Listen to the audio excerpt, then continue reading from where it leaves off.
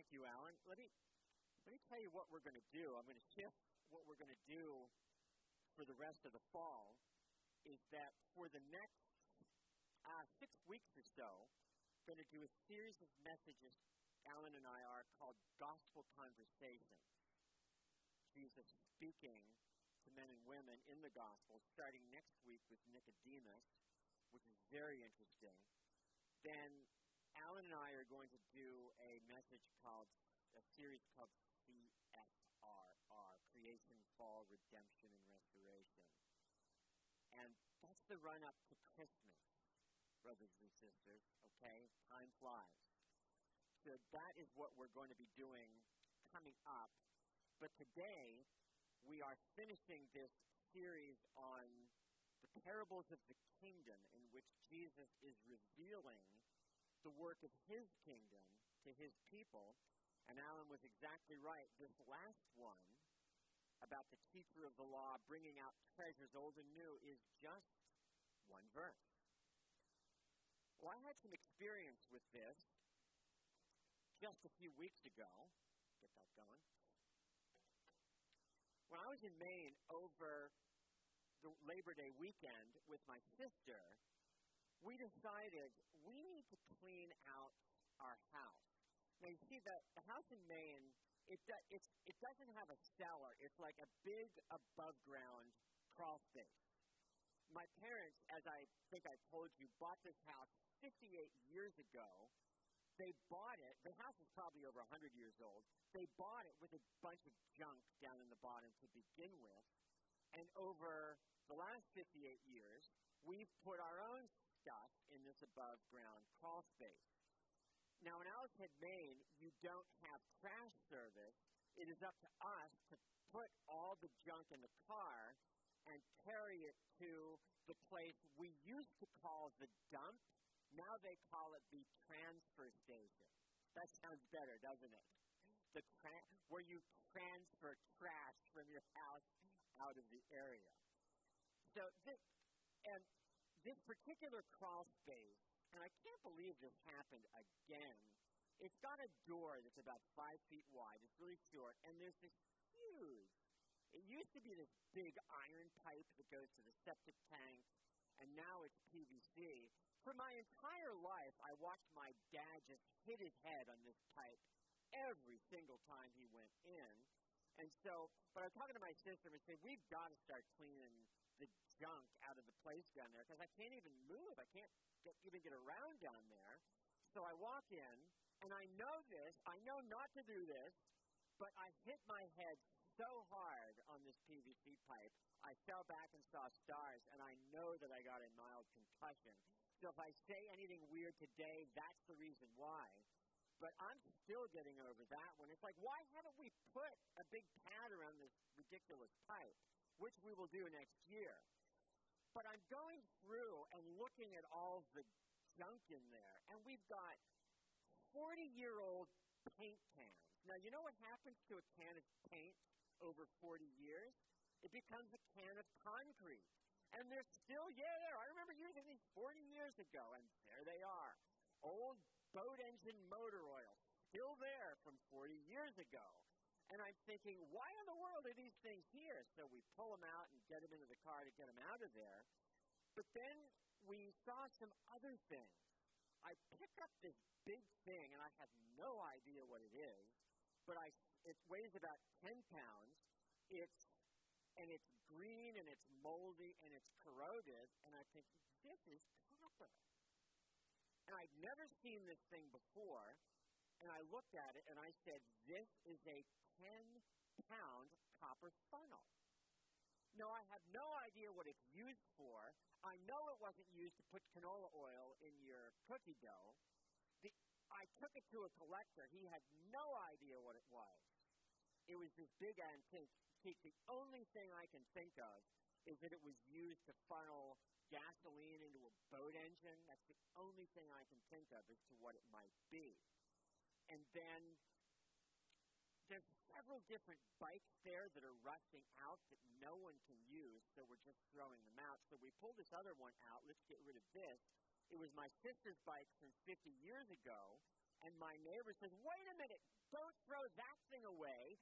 That, he restores old cars. He said, that is a Schwinn Breeze. Did anyone ride a Schwinn Breeze? It is a classic Schwinn bike with real metal fenders. He said, don't throw that away. I'll take it. I'll take all the rust off. I'll restore it. I could probably sell that thing to someone for $500 or so or whatever. And I said, you can have it. And so here we are. We're clearing out all of this stuff from the crawl space. Some of it's trash, but a lot of it's treasure. There's that weed eater that I need that I couldn't find. Some of it's old treasure, the bike and the funnel that are worth something. Oh, there's that lawnmower that I couldn't find. I need to use that to cut the lawn. So we're bringing out old treasure as well as new. Things that are worthwhile and useful for someone. You see, that's the image. Did you pick up the image of the parable? It's about the owner of a house who's bringing treasure out of their storeroom. Have any of you lived in your house a long time and it's time to declutter? There's things in that basement and you have no idea what's there and you don't want to go see. You may find some things that are quite valuable and there's going to be a whole lot of trash. We have a basement full of the remnants of 3 adult children that we need to declutter at some point. There's those old toys that you just can't use, but there's that Lego set of the Millennium Falcon that Colin McRae is going to want. My nerdy Georgia Tech Star Wars loving son. So you know what this is like. You're decluttering a storeroom. There's treasure in there. Some of it's old, some of it's new, but you keep it. And this is the image here, is that a teacher of the law. Let me read that text again for you, because this is fascinating. Any teacher of the law who's become a disciple in the kingdom of heaven is like the owner of a house who brings out of his storeroom new treasures as well as old. What does that mean? Well, let's think about it for a few minutes, and then we'll talk about what that means practically for us. Is that you may remember, of course, that Jesus has used lots of different metaphors in these kingdom parables. Ones that mean a lot to me because I grew up a lot with them.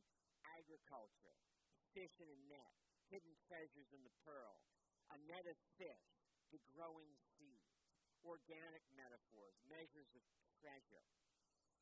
Is that Jesus, of course, is the treasure that's hidden in the field. Jesus is the pearl of great value.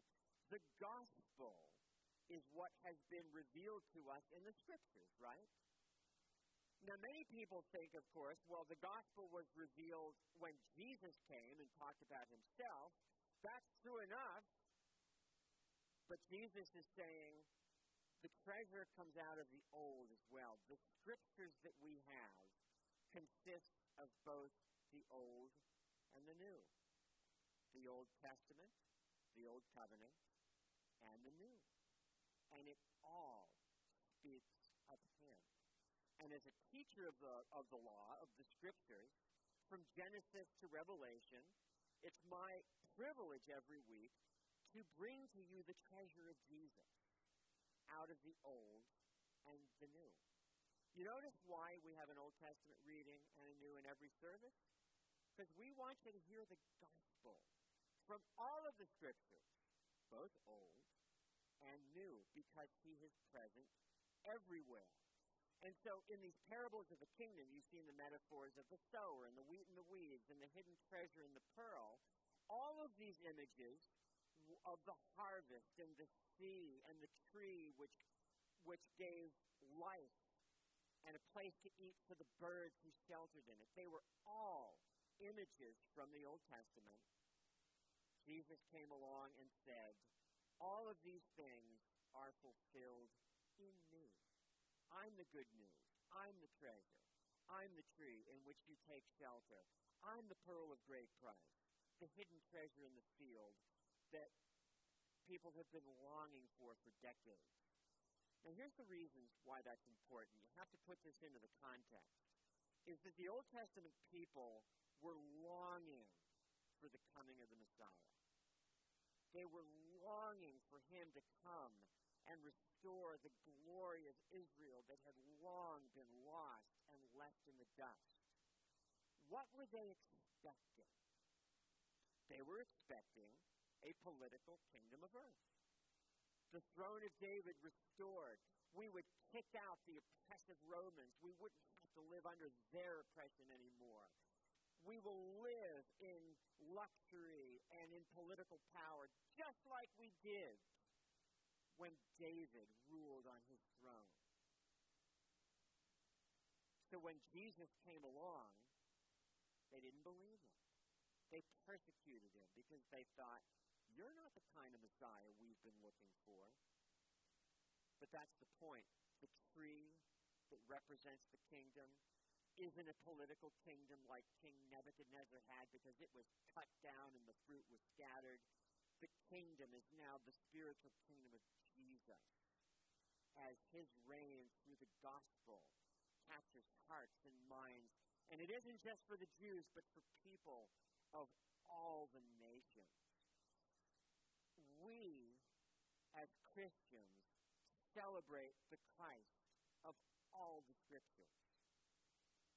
Treasure that comes out of the old and the new. And we now can see it in a way that perhaps they didn't. You see, you have to really understand the Scriptures, you have to understand the big picture. Okay, I'm going to take you back to school, okay? Did any of you ever have a teacher or a professor who droned on and on and on and who put all kinds of formulas up on the board and you had no idea what he or she was talking about? Did you have that? We're going to talk about equations today, people. You're falling asleep. What in the world does this have to do with real life as you fall asleep? Well, let me tell you something. When I was in MBA school about, it was 21 years ago now, the first class you take is the most exciting one. It's called statistics. Did any of you have that one? Oh, yeah. There's a winner. We get to talk about bell curves and regression analysis. I don't even remember what half of that is. It's the best class I ever had. How does this professor get so passionate about bell curves? And I'll tell you why it was so good. He gave us the big picture because at every point, he said, I'm going to give you the big picture of why this is so important in real life. And he did. And it's like, wow, I get it. You see, Jesus is speaking to the Old Testament scribes. Now, most of the scribes and the Pharisees probably had the entire Old Testament scriptures memorized. It wouldn't surprise me if they did it all. 39 books. They very, very likely did. Not only did they have the scriptures memorized, but they knew what these 10 different rabbis thought about what the scriptures meant. Rabbi Hillel says this, Rabbi Shammai says this. And of course, they were in endless quarrels and disputes over the finer points of the law. On the Sabbath, you can walk this far, but not this far, or you're breaking the Sabbath, or you can get a divorce for this reason, but not this reason. And it was endless nitpicking over the finer details of the law, which had very little relevance to anyone's life. And Jesus said to them in John 5:39, you study the scriptures diligently, and boy, did they. They would put any of us to shame because you think that in them you have eternal life. But you've missed the big picture. These are the scriptures that testify about me. But you refuse to come to me to have life. They knew the scriptures backwards, forwards, sideways. They knew it in Hebrew and Septuagint Greek. They knew it just every which way. But they didn't see the gospel that of the Messiah to come, who did not come to restore a physical political kingdom, but that his reign would be for men and women of all the nations who would be gathered into his kingdom. Because they said, oh no, it's only for us the Jews. Nobody else gets it. He said, no. My vision is grand. It's for men and women of all the nations to the ends of the earth. That is the big picture. You know what it's like? It's kind of like this. You know how much I love movies. And one of my favorite genres is the whodunit movie. There's been lots of them over the years. The Agatha Christie movies. One of the best is The Usual Suspects. One of the latest one is a movie called Knives Out with Daniel Craig. And the way these movies always go is that for 2 hours, you're on this adventure. Somebody gets killed early on, and the question is, who done it? Who did it? Well, you think this man or this woman, everyone has a reason, but you don't know. And you're kept guessing, and you usually can't figure it out. And at the very end, you have what's called the big reveal. Oh, I didn't see that one coming. That person did it. Now I get it. And then what do you do? What do? You go back and you watch the entire movie again, right? Because you see the whole thing with different eyes. Oh, I see why that woman is hiding this little knife under the door frame or whatever it is. Ah, she's going to use it later.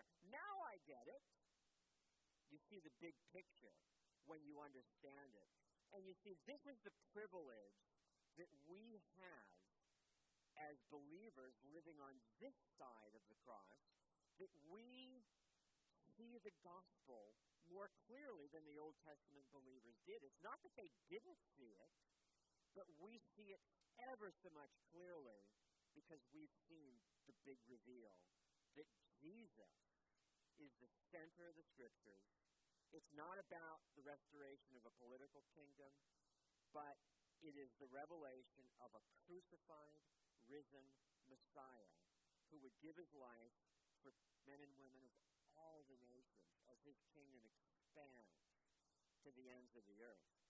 And you see, in that wonderful passage that Alan read from Luke 24, that is exactly what's going on. And this is one of those passages that's just so wonderful to dig into because it is talking about their discovery of this new treasure that they didn't see before. Because you'll remember that Jesus had been ministering. He was crucified on the cross, and he was put in the grave. And there's 2 disciples walking from Jerusalem on the road to Emmaus. One of them is named Cleopas, the other is unnamed. We don't know who it is. Maybe it was his wife, perhaps. But they're leaving, and they're just baffled as to what happened. And Alan pointed out that that Jesus was very playful in the way he would deal with his disciples. He appears to them, but he's hidden from their eyes. They don't know who it is. And he says, what are you talking about? Of course he knows. Well, what are you talking about? Are you the only one visiting Jerusalem who doesn't know? Where have you been? Have you had your head in the sand? Are you the only one who hasn't seen all the tumult that's happened in Jerusalem? And Jesus said, oh, tell me about it. What things? Okay, here you go. Since you don't know, here's what happened. It was about Jesus of Nazareth, the man who's been ministering in our territory for the last 3 years, preaching, doing miracles. You haven't heard of him?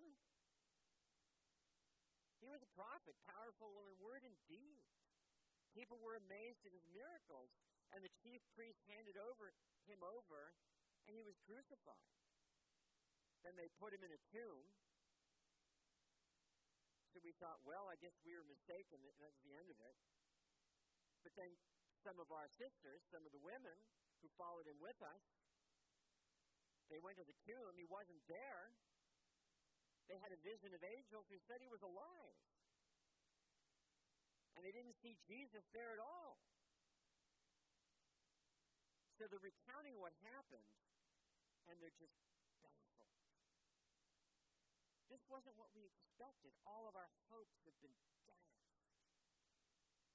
Because we thought that he was the one who was going to redeem Israel and kick out the Romans and restore us to the power that we haven't had for hundreds and hundreds of years. And our hopes have been dashed. And here come these words. How foolish you are. How slow to believe that the prophets have spoken. Didn't the Christ, the Messiah, have to suffer these things and then enter his glory?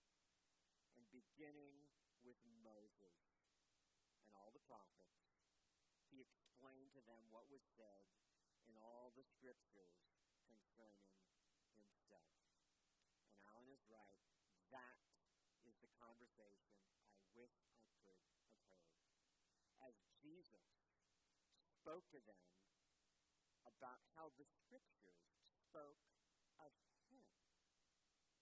In the law of Moses, the prophets, and the Psalms, or in this case, the law of Moses and the prophets, which was shorthand to refer to all of the Old Testament scripture. We get an idea because the New Testament brings out many of the Old Testament passages that point to Jesus. But this is the privilege that we have living in this day, at this time, is that Jesus, in a greater way, has revealed himself to the scriptures. And that's why it's so important that we are people of all of the scriptures. Because I think that functionally, many Christians simply use about maybe 25% of the Bible. See, the Bible consists of how many books? Genesis to Revelation is 66, 39 in the Old Testament, 27 in the New. And a lot of people look at the Old Testament and say, that's a different religion, maybe a few moral examples back there, but what, all those sacrifices, and what does that have to do with me? And then they look at the book of Revelation, and it's kind of science fiction. And functionally, we have a book, maybe a Bible maybe of 26 books, but no. Every verse of the scriptures points us to Jesus in one way or another. This is the big reveal that it's all found in him. He's the treasure, and it is for us to bring it out, to learn it, to understand it, to teach it to one another, because it's treasures old and new. There's a lot of examples that I could give you, but when Alan and I do the sermon on creation, fall, redemption, and restoration, we're going to talk about the gospel from Genesis 1 through 3. That's about as far back as you can go, right? That is the beginning. That's as far back as you can go. The gospel is there. And what you ought to do sometime is, if you haven't done it, take a read through the book of Genesis. It's narrative, it's interesting. The typical way of looking at it is thinking, I think I'm going to find some good examples of how to live in that book.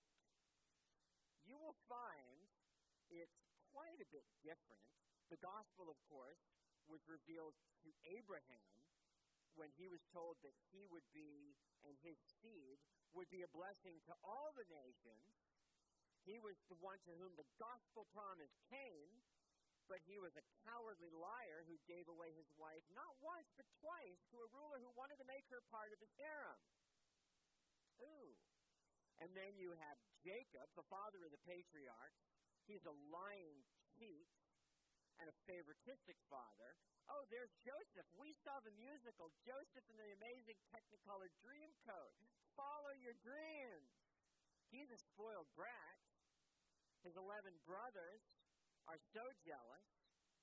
They say, let's kill him. Let's be nice. Let's just sell him off into slavery. That's a better idea. Don't you think? He gets carried off into Egypt, and they tell their father, Joseph was killed. And they lie to their father, and they keep the cover up for 20 years. And you realize as you read through there's not a whole lot worth writing here.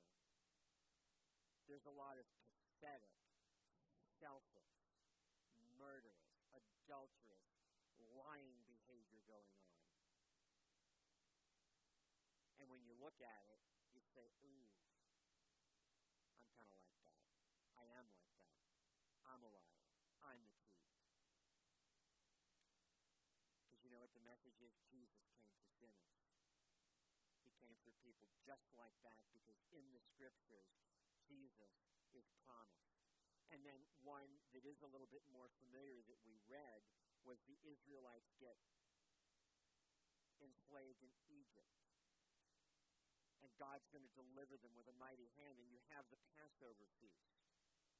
Take a good lamb, a perfect lamb, shed the blood, put it over your doorpost, eat it.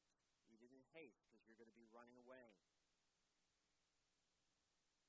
And the angel of death comes and takes the firstborn of all the Israelites, but if you had the blood over your doorframe, your firstborn was spared. The message, and by the way, the Jews still celebrate the Passover today, and many don't see Jesus in it, but he's there. You must be saved by the blood of another.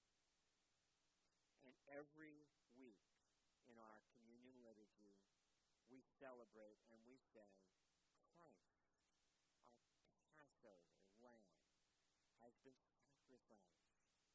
Let us keep the feast. Because when we come to him and hear his word and come to the table and feed on him, we are feeding on Jesus, the Lamb of God who takes away the sin of the world, who was present everywhere in the Old Testament Scriptures, revealed more fully in the New. He's our life. He's what we eat and drink.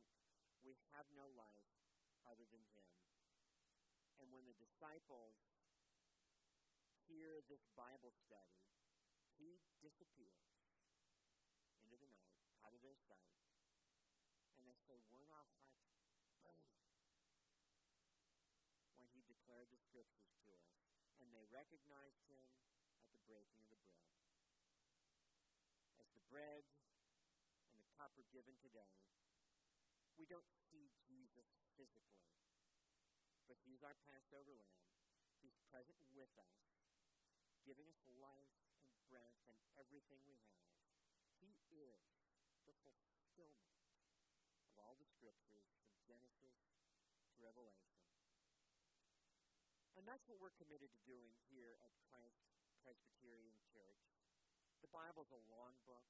It's complicated. There are things, particularly in the Old Testament, that you may not totally understand. That's okay. Some of it's very difficult. When you start reading through the Old Testament, Genesis and Exodus, interesting narratives, you get to the Leviticus, it gets a bit rough, doesn't it? Lots of sacrifices. Well, we want to help you understand that, because we are being taught and discipled ourselves. But today we're celebrating. We are people who've been given the big reveal that Jesus is the center. He's the pearl of great price, prophesied in the Old, revealed in the New, on whom we feast for our life. It isn't just a collection of stories, but it's about Jesus who came for spoiled brats and liars